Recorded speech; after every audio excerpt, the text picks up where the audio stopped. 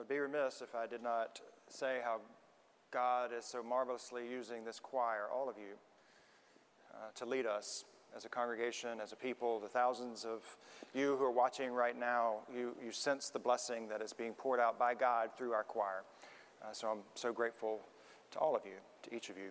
We're at the midway point in this sermon series about the 23rd Psalm. I'm using this little book. It's an oldie but a goodie. It's been around for a while. A shepherd takes a look at Psalm 23. Philip Keller does that, and it's been incredibly helpful as it's uncovering some things about what it means to be a sheep, what it means to be a shepherd in terms of Psalm 23. I'll share some more about that. Each week we are pairing one verse from the Psalm with a gospel lesson, so with the words of Jesus. I invite you, as you're able, to stand for today's scripture reading. Psalm 23 says, "The Lord is my shepherd, I shall not want. He makes me lie down in green pastures. He leads me beside still waters." And verse 3 says, "He restores my soul, and he leads me in the paths of righteousness for his name's sake." Jesus says in Matthew's gospel, "Enter through the narrow gate, for the gate is wide and the road is easy that leads to destruction, and there are many people who take it. But the gate is narrow and the road is hard that leads to life, and there are few who find it." This is the word of God for the people of God. Thanks be to God. You may be seated. We are exactly halfway through Psalm 23, and so far we have talked about needs versus wants, being fed and being led, and what it means to feed and to lead. Right? Needs, wants, are we willing to be fed and led, and are we willing to feed and to lead others as we take on the shepherding role as part of our baptismal calling? I will confess, as we think about today with the paths of righteousness, I will confess that our English translations, they split this psalm in a very poor way, in my opinion. If you look at it, it says in verse 3, "He restores my soul." "He makes me lie down in green pastures," semicolon. "He leads me beside the still waters," semicolon. "He restores my soul," period. Now, in my mind, that's one continual thought, as if to say green pastures, still waters, being led will yield a restored soul. And you know what? Having one's soul restored is so much more than being fed and being hydrated properly.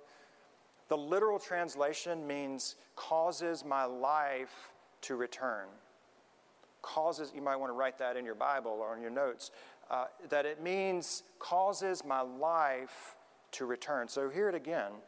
"He makes me lie down in green pastures. He leads me beside still waters. He causes my life to return." Not through wants, not through anything that this world can provide will one's soul be restored or life be returned. We all have cravings.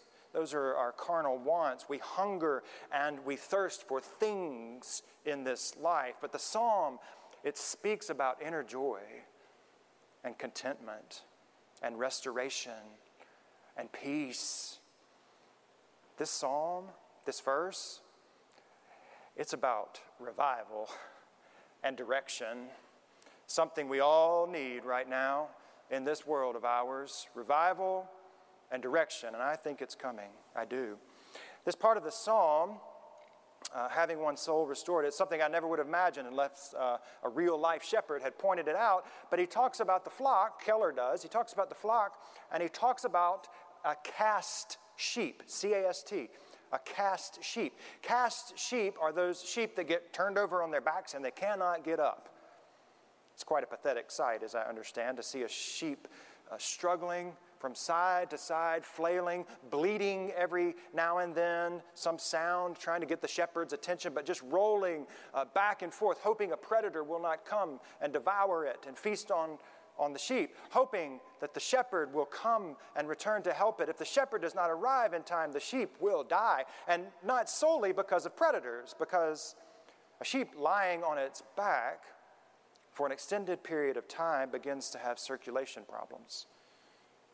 Its legs go numb, loses its sense of feeling. You know that tingling feeling when your legs go numb when the preacher's talking? That feeling. Yeah. And its organs shift around, and there's a tremendous amount of pressure placed on its heart, so the heart cannot pump properly. There's an enormous amount of weight placed on its chest, and it cannot breathe like it's supposed to breathe. And when the heart ceases to pump and when the lungs cease to breathe, death is certainly imminent. So the image is one of a sheep, a cast sheep, on its back, helpless. That's why the shepherds are constantly counting the sheep in their flock, because they're always asking, if one of my sheep is missing, chances are it's in trouble. Sheep become cast for a lot of reasons. They overindulge on green pastures, feasting sumptuously. Their long coats at certain times of the year become entangled and hold them up. I think that's why the Bible speaks quite vehemently against priests, against ministers, indulging too much and wearing long robes with stoles and tassels because we might become entangled. That would adversely affect the flock. But the point is this: being cast away from the shepherd, being cast away from the flock, can lead to certain death as life slowly drains from us. Keller tells the story about how during the height of his shepherding career, what he would do is get up before daylight, and as the sun began to break, he would step out and he would begin to look for buzzards circling over the field, the open range. And his greatest fear is that one of his sheep had become cast and was in danger. And if he saw the buzzards, he would shed all of the heavy clothes that he had, and he would take off sprinting the whole time, wondering, am I too late? Is the sheep okay? He would do that every single morning in case there was one sheep that had gone astray. You know where this is going. This shepherd would leave the warmth of his home and all of the accoutrements, all of the security, all of the safety, the warmth of his own bed. He would get up off his throne and come after one sheep. And when he would reach that cast ewe, our impulse, the human impulse, would be to go and just set that sheep up immediately. Yes? Let's get her back to life. Let's restore. But that's not the process. The process is the shepherd would get down with the sheep and gently ease the sheep over on her side and help her up on her feet. And then in a very tender moment, the shepherd would straddle the sheep and would begin rubbing the sheep's legs one at a time, trying to restore life, restore circulation. It could take a long time, and it was really just a trial and error type of thing, because the sheep would run off and fall, and the shepherd would have to pick the sheep up again and begin the process all over. And Keller tells the story about one specific sheep that was always casting away and casting off and going stray. And he would just constantly come and pick up that sheep and restore circulation and restore life and bring the sheep back home. He would say, when are you going to learn to stand on your own 2 feet? But he would follow with this line: I'm so glad I found you. Little by little, sheep regain their equilibrium and their strength. They hear the voice of the shepherd from afar, coming for them. I hear you. I'm coming. I'm so glad I found you. Friends, that's what David means when he says, He restores my soul. There's something so profoundly personal, intimate, about God coming for helpless, endangered, lost, wayward, pitiful, cast sheep called human beings to restore circulation, to restore life where life once existed, so we can stand up and walk and find our way back home. He restores my soul. God is interested in spiritual respiration, in spiritual circulation, because God is a God who causes life to return. Amen? God causes life to return to places where life ceases to exist, to relationships, to zip codes that are cast, to churches that are cast and on their backs and trying to figure out their way, to denominations and even to entire countries that lose their way. That's a resurrection statement, if there ever was one, that God can cause life to return where life has ceased to exist. Where's the lifeblood needed in your life and in your family, in your community? What has been cut off that the church, the body of Christ, the Good Shepherd, can go and very gently begin bringing circulation and life where it once existed?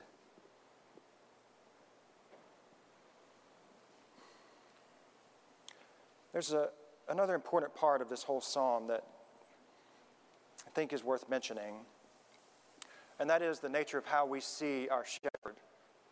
Because let's face it, every single one of us have had this theology that sort of infiltrated our minds and our hearts and our way of doing and thinking that says when I find myself on my back and cast and I can't get up and I'm in the muck and the mire of life, whose fault must it be?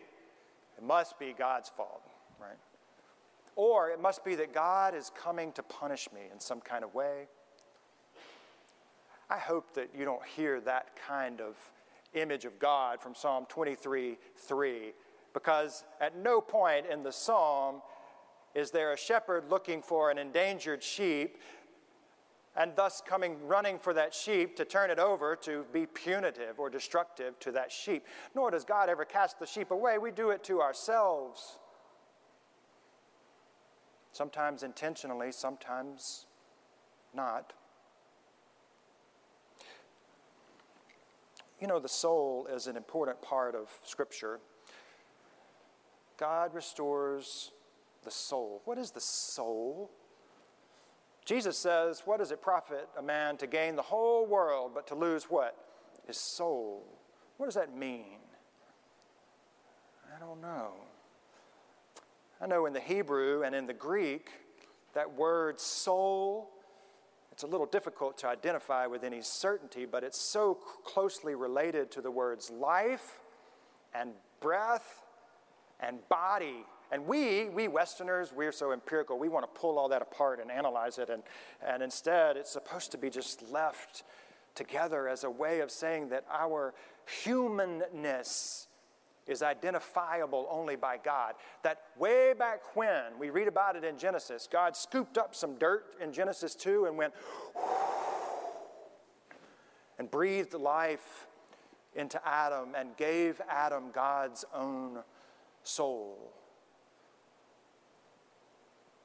Sin is what separates us from that.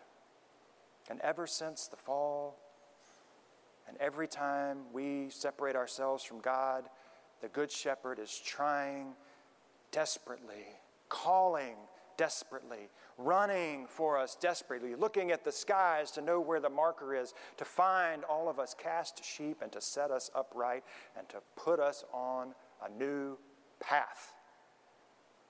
And I think if God is willing to lead a wretched person like me to green pastures and still waters and to give life back to me, he must care about me a whole lot. And that's not all that shepherds do. They set us up, but then they lead us. That's the final verse, right? Lead us on this pathway toward righteousness, to recover with the flock. Listen, every single person I've ever met in my life is in some form of recovery. It might not be addiction. It might be grief or financial recovery or anger or heartbreak, a bad home life. Every single person, we're all in recovery. We just need to name it and claim it. and say we need the shepherd and we need the flock to get through this thing called life together. So I think that's why the next line is, he restores my soul and he leads me on paths of righteousness for his name's sake. Now that's an important line, because getting the flock from point A to point B means that the shepherd is willing to put his reputation on the line. According to Keller, that flock movement is so incredibly important because the shepherd's reputation, his name's sake, is riding on all the sheep arriving together. Jesus put his name on the line for us. And we as the body of Christ need to put our names on the line for those who are hurting and cast in our communities. All of us throughout this pandemic have been cast at some point, and maybe still are. Maybe, I know there's so many of you watching right now, you can't be in person just yet. And you're trying so hard, and you're trying to just figure out life, but the Good Shepherd is coming. And the church is here too. We all have to find a way to keep going, to follow where the shepherd is leading us. Because the shepherd's saying, I will risk everything and find you. I will risk everything and restore you, so much that I'll put my reputation, my entire kingdom on the line for you. I think what we have to ask ourselves is, how often do we become cast when we cease to listen to the shepherd and to one another? We don't listen to one another enough. How often do we become cast when we feast instead of fast and give our hearts to God through sacrifice? How often do we become cast when we get tangled up in the thorns of thanklessness, or the briars of bitterness, or the swamp of selfishness? We say, how did I get in this place? How did I ever get here? Why would the Good Shepherd keep coming after me? We serve a God who hears us crying. We serve a God who knows 7 months has been entirely too long for people to be away from church and one another. We serve a God who knows that communities are so tension-filled right now and complicated. We serve a God who knows that so many of us are cast and trying to figure it out. But I'm here to tell you, God is here to set us up, to restore life where it seems like life doesn't exist right now, and to set us on a new path. I think that's an image of the church, friends. I think the answers that the world needs come through the church.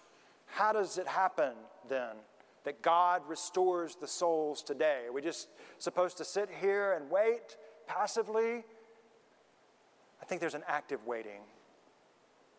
Because I think, Dr. C, choir, when people find themselves in castaway situations, words aren't enough. So God uses music to restore souls. God uses worship. God uses justice and righteousness to restore souls. God uses the church. Friends, you have to believe me when I tell you that God wants to give life back. However it is we feel the circulation is stopping and the tingling, the numbing is pervading, God wants your soul restored and replenished, no matter the famines or the droughts, the snares in which you find yourself, to the extent that God will put his reputation on the line to lead us in paths of righteousness. I want to ask us all here today, and all who are watching, to do something for me. Let's put our feet flat on the floor and place our hands in a posture of prayer in our laps. And I just want you to listen to this prayer. You might want to whisper it in your mind or to God. And let's Let's just pray together right now. Let's pray. Almighty God, great shepherd, thank you for setting our feet firmly on the right path. Thank you for restoring me to life when I become a cast sheep. Despite all of the noise out there, Lord, help me to listen for your voice in the chambers of my heart.